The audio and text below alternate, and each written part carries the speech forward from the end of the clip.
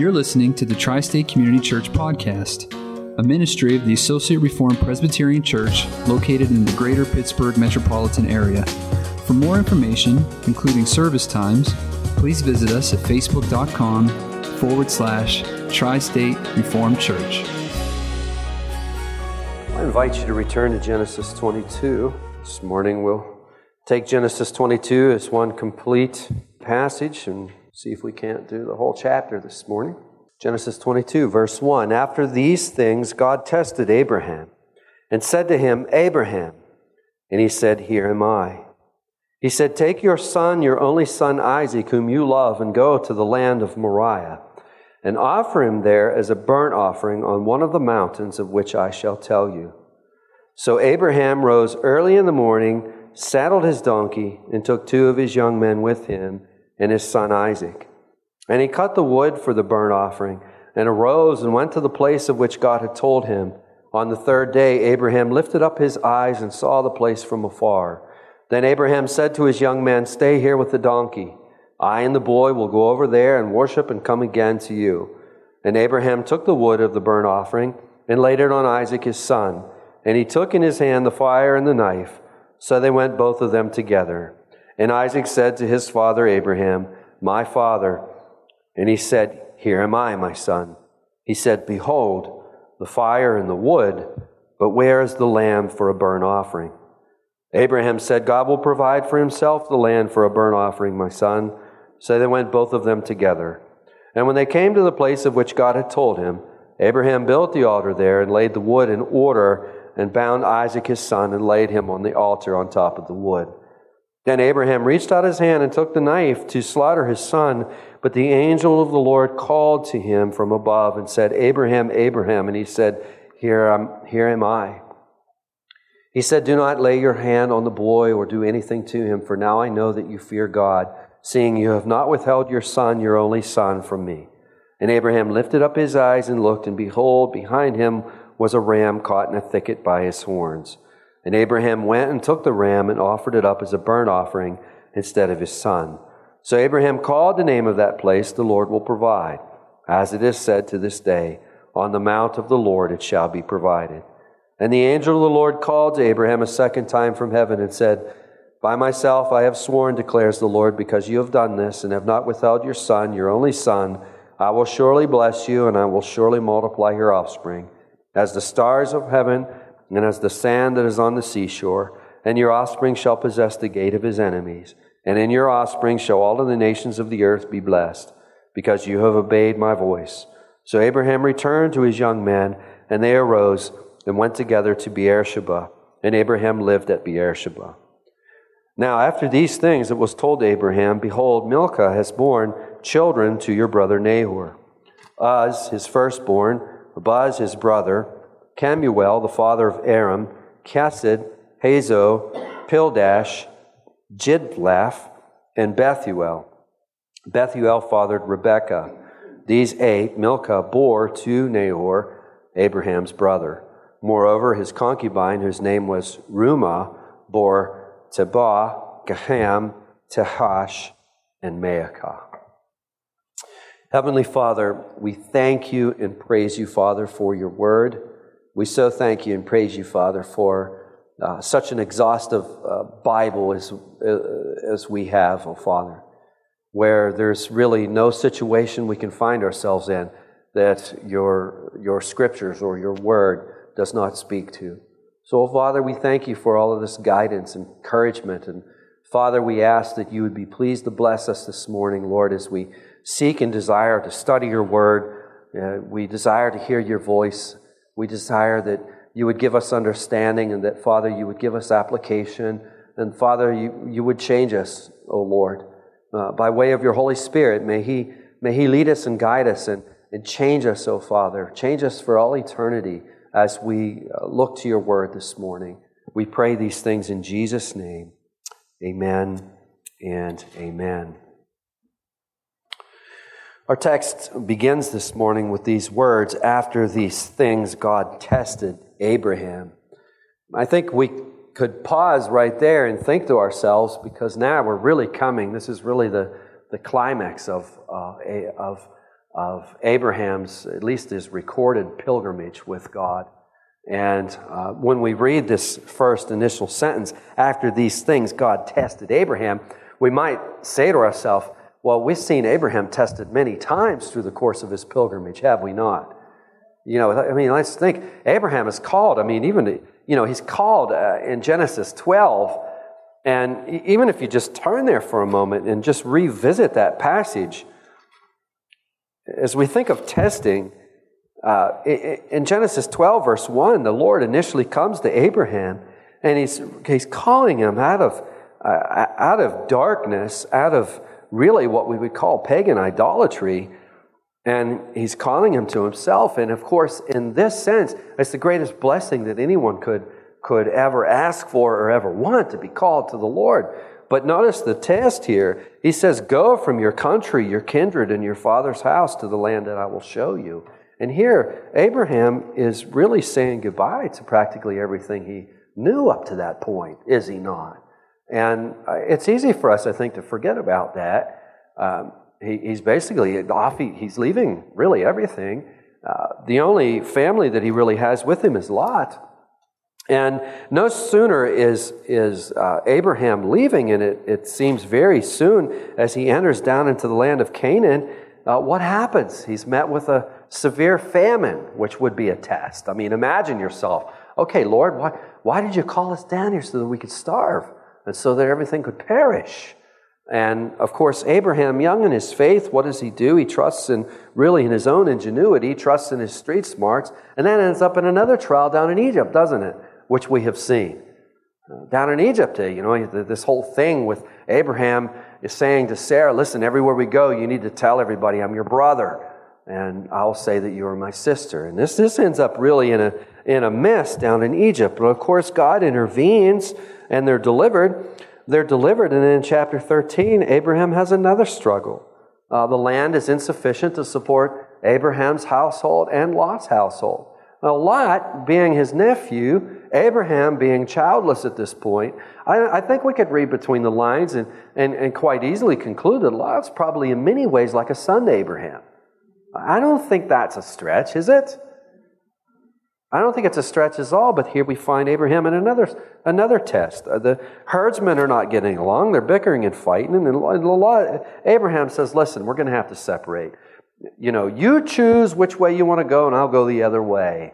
And then Lot makes what had to have been to Abraham a painful choice. He chooses to go down into Sodom, near Sodom and Gomorrah. That had to have been a painful choice for Abraham.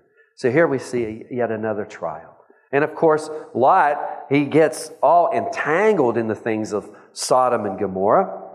And he ends up getting caught up in this whole thing with these kings. Kedar-Lahomer comes in and sacks the place. And then Abraham has another trial. And in Genesis 14, we see yet another struggle where he has to go and rescue Lot. We get to Genesis 15, and we can see now it's probably been about 10, maybe 11 years or so since God has promised Abraham a son, and the Lord comes to really to recommit His promises, if you will, to reiterate His promises to Abraham. And what is Abraham? He says in verse 2, "O Lord God, what will you give me, for I continue childless?" So sometimes it's easy for us to forget about the years that he has gone and still has not really seen anything of the promise. I think sometimes we read, when you're reading Scripture and sometimes many years can go by between sentences as we've seen, it's easy for us to forget the struggle. Years are going by and Abraham's not really hearing anything. And, as the months go by, Sarah is still barren. She's still childless. And Abraham says, "What will you give me? I continue childless. The heir of my house is Eliezer." And of course, God comes to him and encourages him and says, "No, your time is coming." And then in Genesis 16, Sarah and Hagar, we see them on ups and we see them on downs. In Genesis 16, Sarah has this idea that maybe the Lord's plan is for Abraham to marry Hagar. And that's how the Lord will make good on the promises. And of course, Abraham goes through with it. And boy, the family dynamic had to change after that. And we see a little bit of that actually as Ishmael is born, and now you have this really crazy thing going on. So inevitably, I mean, there had to have been a lot of struggles itinerant to that aren't even recorded here. We get to Genesis 17, and the Lord reiterates, the time is near. Isaac's about a year out. God, He promises Abraham this in Genesis 17 and Genesis 18. He promises Sarah. And then comes the Sodom and Gomorrah issue. God announces that He's going to destroy Sodom and Gomorrah.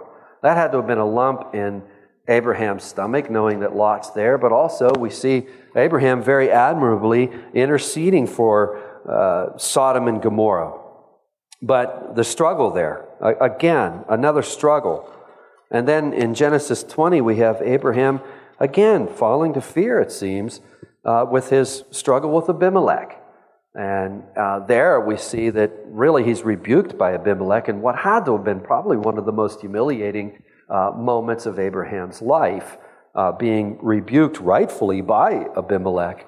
And then in Genesis 21, which we looked at last, and by the way, Genesis 21 was a lot of fun to preach after all of this, especially verses 6 and 7, when Sarah is actually holding Isaac after waiting all these years, and all she can do is laugh, and the only, again, I will say, as I reflect on verses 6 and 7, the only thing I can think of is music. The only thing I can think of is the most beautiful chords. You're thinking of major nines and major sevens, and you're thinking of arpeggios that are sweeping up and down as you read these passages, because the English language really is falling short of trying to describe and put into words the glory, the joy that is present here in verses 6 and 7.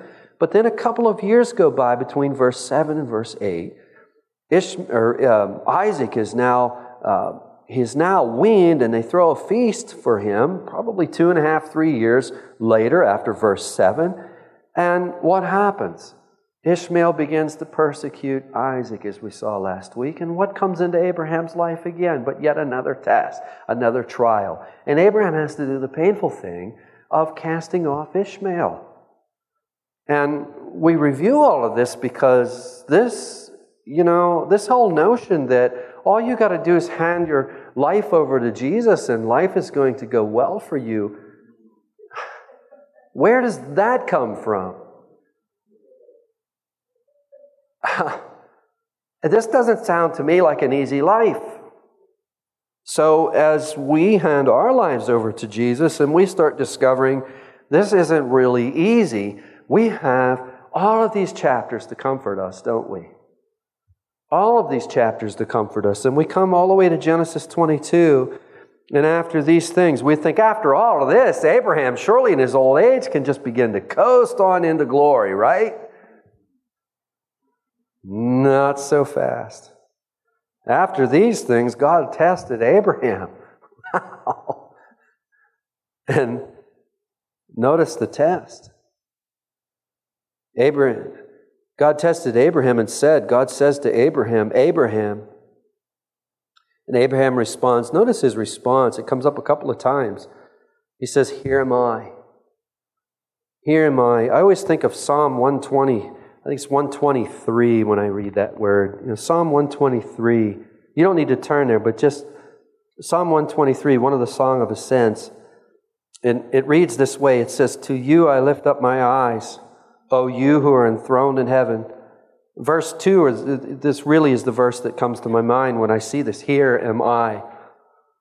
Behold, as the eyes of servants look to the hand of their master, as the eyes of a maidservant to the hand of her mistress, so our eyes look to the Lord our God till He has mercy upon us. When Abraham responds to the Lord's calling and says, here am I, his eye is upon his Lord, isn't it? His eye is upon Almighty God. And in verse 2, what does God say to Abraham? He says, take your son, your only son Isaac, whom you love, and go to the land of Moriah and offer him there as a burnt offering on one of the mountains of which I shall tell you. And our breath is taken away, isn't it? I mean, if you wanted to put this scene into a movie, you would need a serious actor to be able to do this one. I mean, let's think of Abraham's facial expression when he hears these words. There's many parents in the room. Can you imagine hearing these words? Wouldn't you want to run to somebody and tell them, hey, I got this problem? But you wouldn't be able to do that. Abraham doesn't do that. Why? As soon as he runs to somebody and tells them, what are they going to do? They're going to try to stop him. Abraham, you've lost your mind. God would never tell you to do such a thing as that. I don't know how God is communicating this to Abraham, but we are told by Holy Scripture that he is. Abraham somehow knew that it was the Lord speaking, that the Lord was telling him to do this.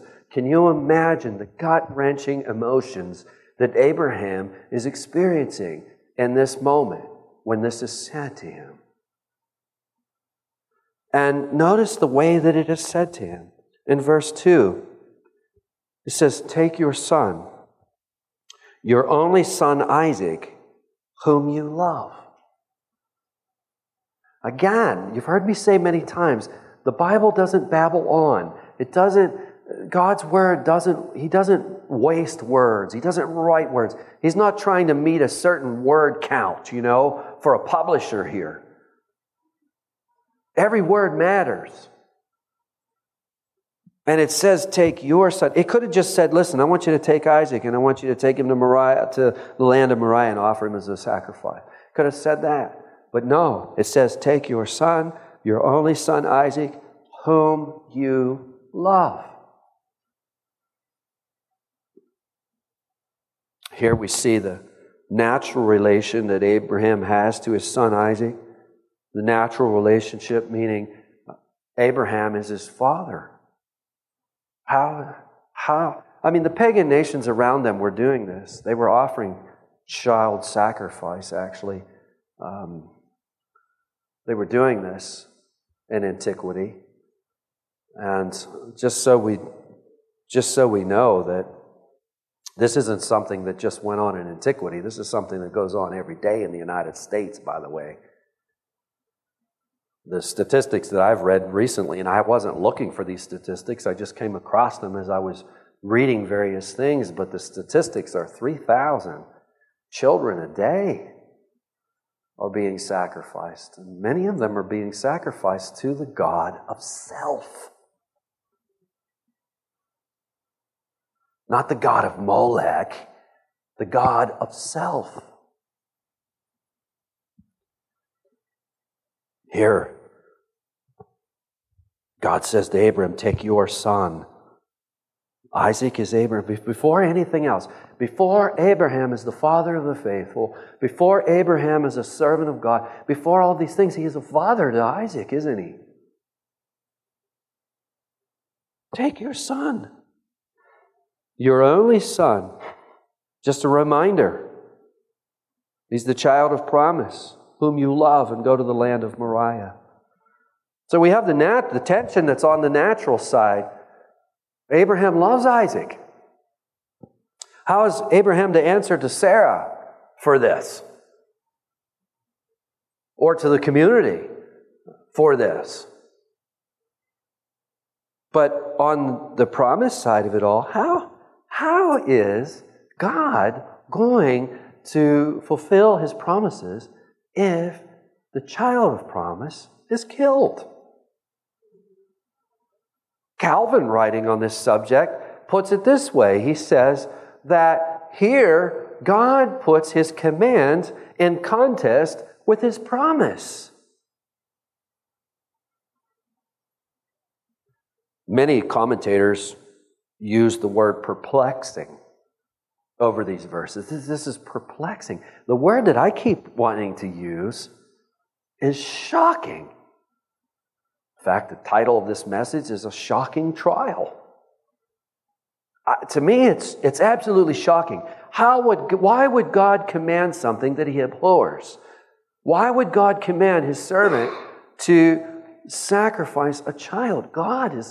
He finds it absolutely abhorrent. It's abominable. Why would God do this? And how is God going to fulfill His promises if this is carried out? How does Abraham react? Oh, this is beyond us, I think. Verse 3, Abraham rose early in the morning. This is the first order of business, mind you. Early in the morning, probably as soon as there's daylight, as soon as the earliest opportunity. He saddles his donkey. He took 2 of his young men with him, took his son Isaac with him. He cut the wood for the burnt offering and arose and went to the place of which God had told him. Now notice that Abraham's not delegating any of these things himself. He's cutting the wood himself. Could you imagine cutting that wood? With each cut, you're realizing what the purpose of this wood is for. He's not wavering, is he? He's not wavering. He sets off to the place that God had told him, and then look at the detail we have in verse 4. On the third day, Abraham is carrying this for 3 days. He's not told anyone. I think we could conjecture quite easily that this is an emotional 3 days. If you were Isaac, you'd probably notice something's up with Dad. You know, he goes from withdrawing and praying to coming back, and it looks like he's been crying, and then he's all huggy. Dad's not really huggy, but he's just really huggy. I think something's wrong with Dad. Something's up with Dad. We don't know how old Isaac is at this point. Some say 12, 14, some say 18, some say 30. Fact is, we don't really know. How could Isaac not know something's up with his father for these 3 days? And then finally, Abram lifts up his eyes and saw the place from afar. That had to have been a moment where butterflies aren't the right word, but what else do you use for that inward pang that you feel when you know, okay, there it is. Now he can actually see the place. It's still far off, but he can see it. It's now in view. Verse 5, Abraham said to his young men, "Stay here with the donkey.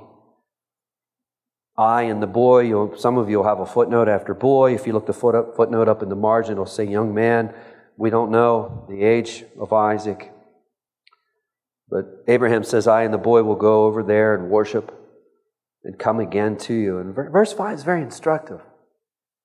Undoubtedly, Abraham has not stopped praying for these whole 3 days. I doubt he's probably not slept. He's probably not stopped praying for this whole time. And he seems to have at least almost figured this thing out. Because what does he say to the young man? You stay here. You stay here with the donkey. Perhaps the hill was too steep for the donkey anyways. And he says, I and the boy will go over there and worship and come again to you. Here, Abraham believed that both he and Isaac will return. Now, how does Abraham believe this? He believes this because he believes that the Lord is going to raise Isaac from the dead. And that's not conjecture, because the author to the letter of Hebrews tells us this in chapter 11, doesn't he? We know that that's the conclusion that Abraham come to, because in this perplexing, even shocking trial, if you will, Abraham's reasoning in his mind, how does this work? Notice we don't have any record of him stopping and saying, oh Lord, if you're going to raise him, why don't we just skip this? You know, that would be the kind of a 21st century American way of looking at it. Let's just skip the step. We don't have it. Abraham couldn't possibly understand what the reason behind this is, but he's following, he's obeying, and he believes that the Lord will raise Isaac from the ashes, literally. So both of them go together. And then in verse 6, Abraham took the wood of the burnt offering and laid it on Isaac, his son being much younger and able to carry it. Then he took in his hand the fire and the knife, and both of them went together. And in verse 7, Isaac said to his father Abraham, My father, and notice how Abraham responds. Here's those three words again. Here am I. Here am I, my son. Isaac says, behold the fire and the wood, but where is the lamb for a burnt offering? How would you have answered that question?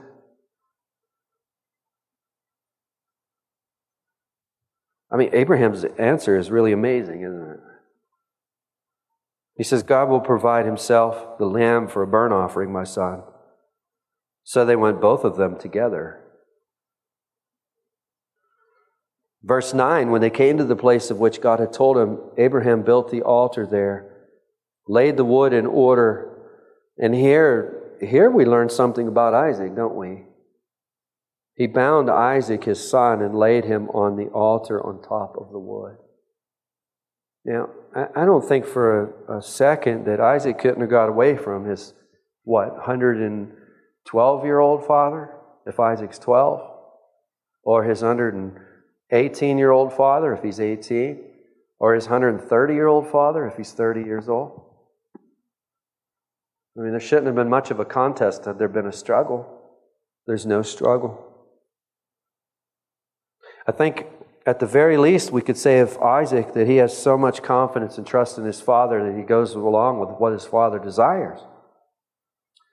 But even once we say that, what is the source of Abraham's joy, the source of Abraham's guidance, the source of Abraham's everything?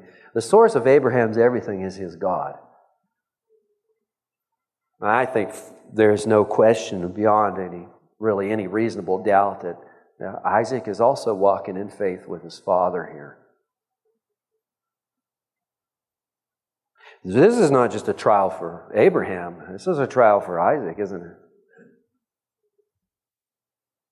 When we get to verse 10, Abraham reaches out his hand, he takes the knife, and I wonder how many times you hold the knife, how many times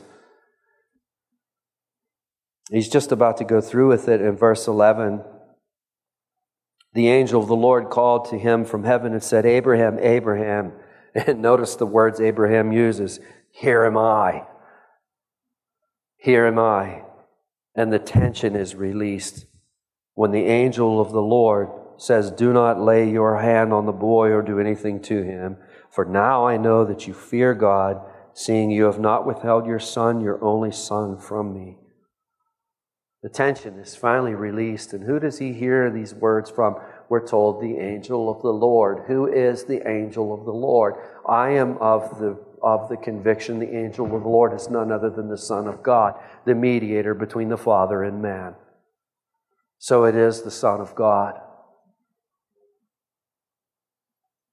We could say pre-incarnate Jesus, but I don't know that there's any pre-incarnation here. He hears the angel call him. Do not lay your hand on the boy or do anything to him, for I know that you fear God, seeing you have not withheld your son, your only son, from me. God did not have to put Abraham through this exercise to know that he feared him. This isn't for God's purposes, is it? God knows all things.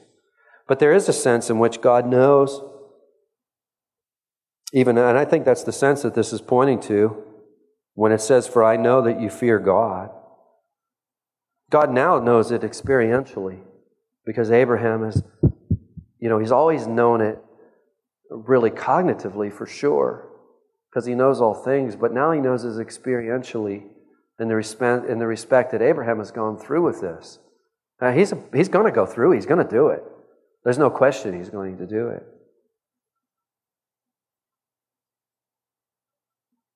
Abraham lifts up his eyes in verse 13.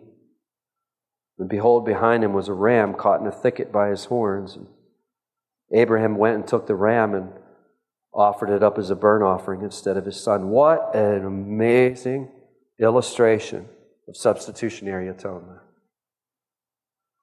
There Isaac is bound.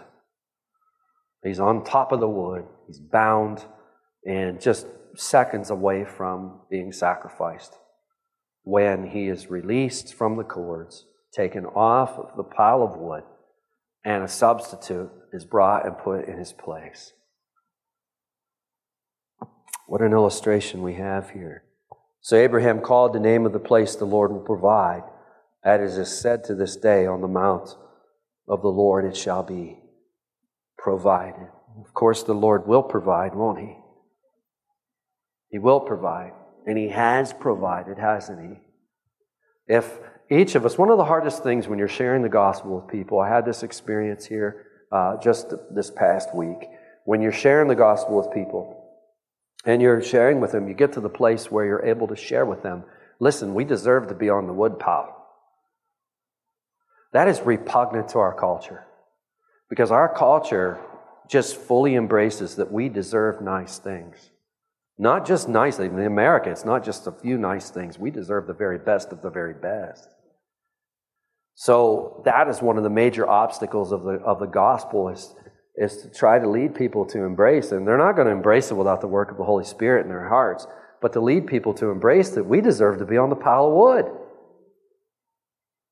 Isaac would say, oh, the innocent Isaac needs taken off that wood pile. He has no business being up there. Actually, really? Really? In terms of God's tribunal, we have no right to put him there. That much is true. God has every right to put him there. That much is truer. And that's where we all, that's where we all deserve to be up on the woodpile.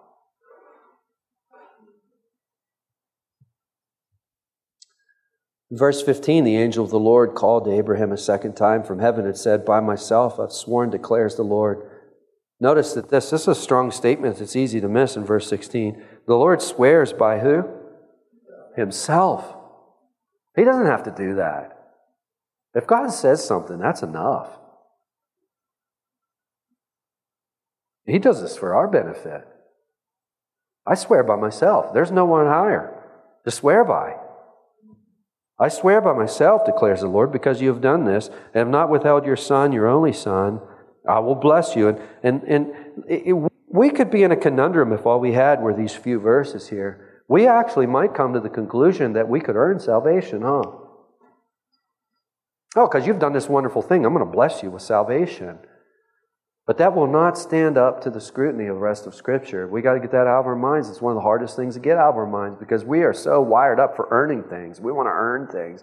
Our pride leads us to want to earn things. That will not stand up to the scrutiny of Scripture.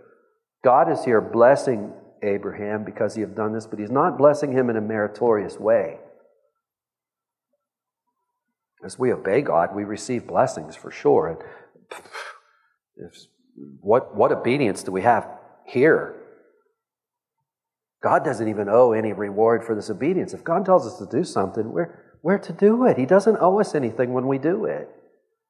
But he's such a good God that he gives us blessings when we do it anyway, just because out of his abundant goodness. But it's not something that he owes us. He doesn't owe us anything. And he reiterates these wonderful promises. I'll bless you. I'll multiply your offspring as the stars of heaven, as the sand of the seashore. Your offspring shall possess the gate of his enemies. In your offspring shall all the nations of the earth be blessed. So Abraham returned to his young men, just as he said. See that in verse 19? He knew he was going to. He returned to his young men, both him and Isaac, and they arose and went together to Beersheba, and Abraham lived at Beersheba. Oh, what a wonderful worship service they just had. It'd be pretty hard to outdo that one, wouldn't it? Shocking, isn't it? It's just shocking at every step, isn't it?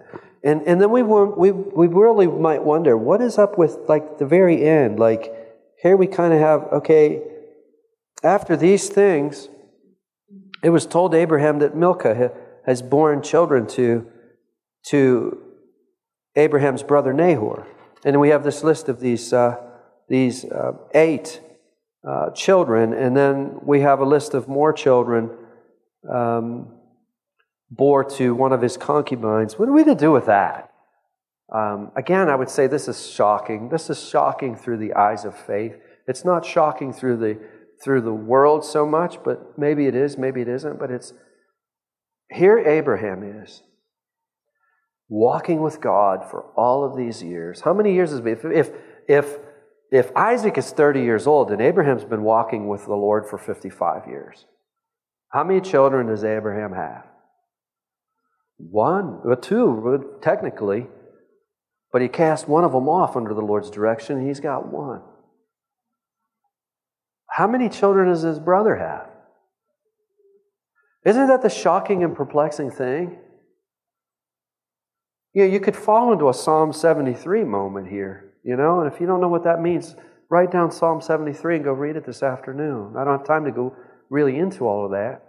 But I give you in brief, it's where the psalmist looks at the world and how prosperous the world is, and he looks at himself, and here he's trying to follow the Lord, and he just about blows it. I mean, he's like, man, I'm going through one trial after another and hardship after hardship. And here these guys, and nothing ever seems to happen to them. Things are just going wonderful for them.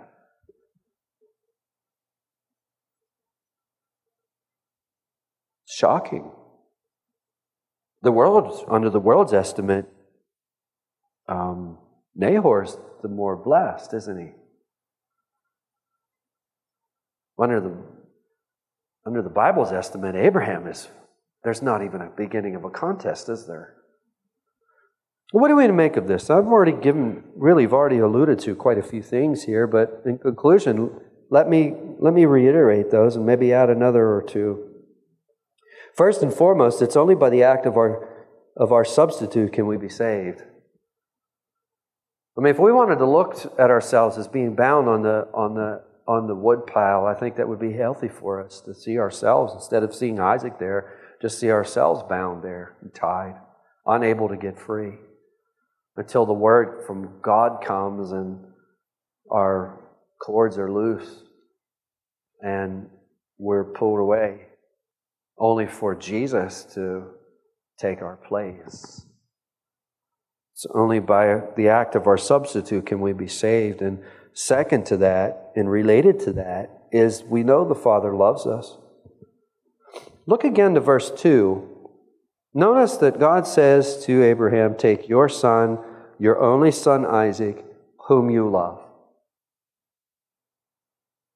That's what Abraham is to do. But what does the Father do?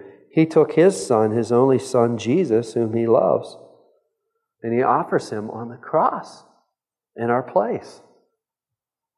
In our study of Acts, some of you know that we've been studying Peter's sermon and been really taking a lot of time with it and going really slow. And one of the points that Peter makes is that Jesus is delivered up by God. Abraham is spared. He doesn't have to go through with the sacrifice, but the Father does go through with it, doesn't he? He does the unthinkable. And Jesus does the unthinkable. For the joy set before him, he goes through with it. And Jesus is offered upon the cross, and he takes away our shame, or guilt, or vileness, or corruption, that we could be washed and be clean. It's amazing. Third thing is, when we're perplexed with what God is doing, Abraham shows us the way, doesn't he? Perplexed is not a bad word, is it? I've been using shocking, but perplexed is a good word. Abraham is perplexed. God, what are you doing? Things come into our lives, and we sometimes can't make sense of them. What are we supposed to do when we can't make sense of them? We obey the clear commands that God has given us. Abraham's showing us the way, isn't he? We could be perplexed by all kinds of things. We could be perplexed about what to do at the workplace, or perplexed of what to do with our teenagers, or what to do with, really, and it's not just teenagers, by the way, 20-somethings, 30-somethings.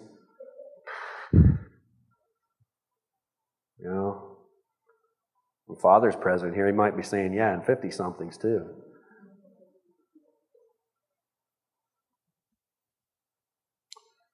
When we're perplexed, what do? Abraham leads the way, doesn't he?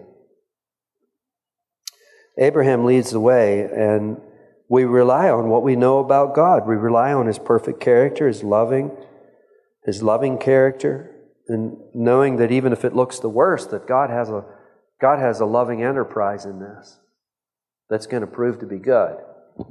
It's pretty clear. And really related to that, we can say it's going to be okay because God's in it. Whatever trial we face is ultimately going to be okay because God's in it. If we're in Christ, it's going to be okay because God's in it. If we're in Christ, He's not going to stand back and watch us go at it alone. It's going to be okay because He's going to lead us through it. In fact, He's even ordered it into our lives. What are we told in verse 1? After these things, God tested Abraham. Who brought this into Abraham's life? God did, with His command. A perplexing command. And lastly, I'll leave you with this. We think that when we reach a certain age, we're inclined to think that when we reach a certain place, we're going to be able to just coast into glory. No.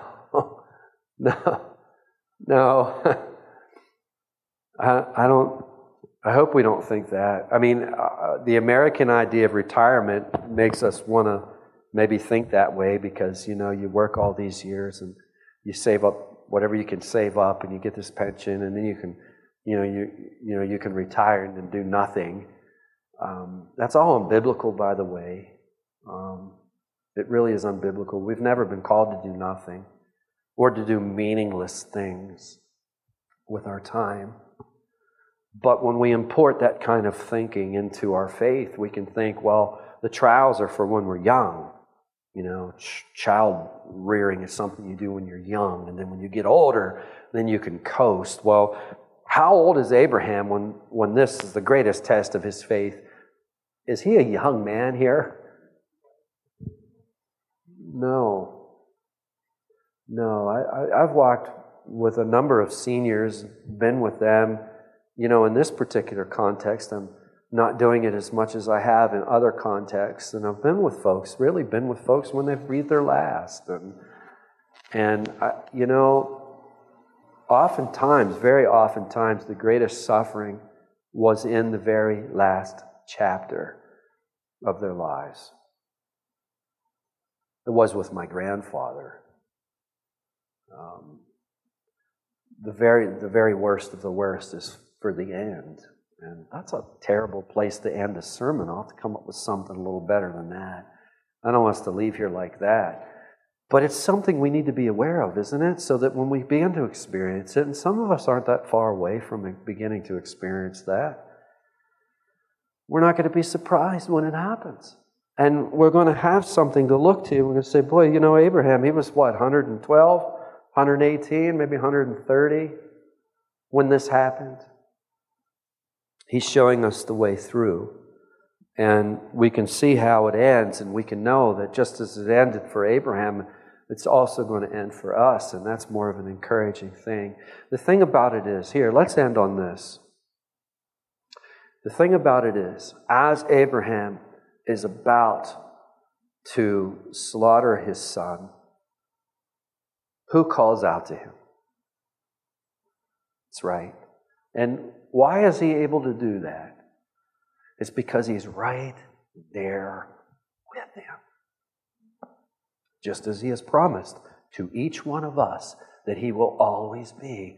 Lo and behold, I am with you always to the end of the age. That's a better place to close. Amen. Heavenly Father, Lord, as we look to this chapter, and as the reformers would say, as we see these things that are going on in Abraham, we see a mirror. We see a reflection that though we're not going to be asked to do the things Abraham was asked to do, but nevertheless, not specifically those things, but nevertheless, there are many trials that await us. And Father, we are so encouraged. Some of them will be maybe even shocking to us. And here we see in this shocking trial, we see that you bring Abraham safely to the other side. You bring Isaac safely to the other side. And Father, we're encouraged this morning as we face trials, and some are facing them even now as we speak. Some of the greatest hardships that we've ever known.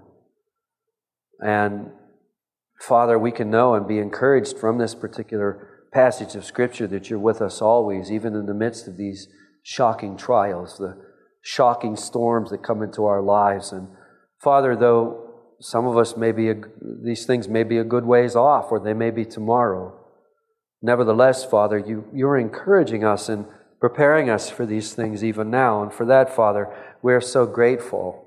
And we're also equally grateful that you'll be with us through them all. And we can know that none of us will ever suffer like Jesus suffered in our place.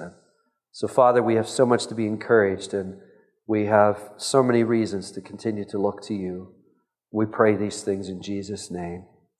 Amen and amen.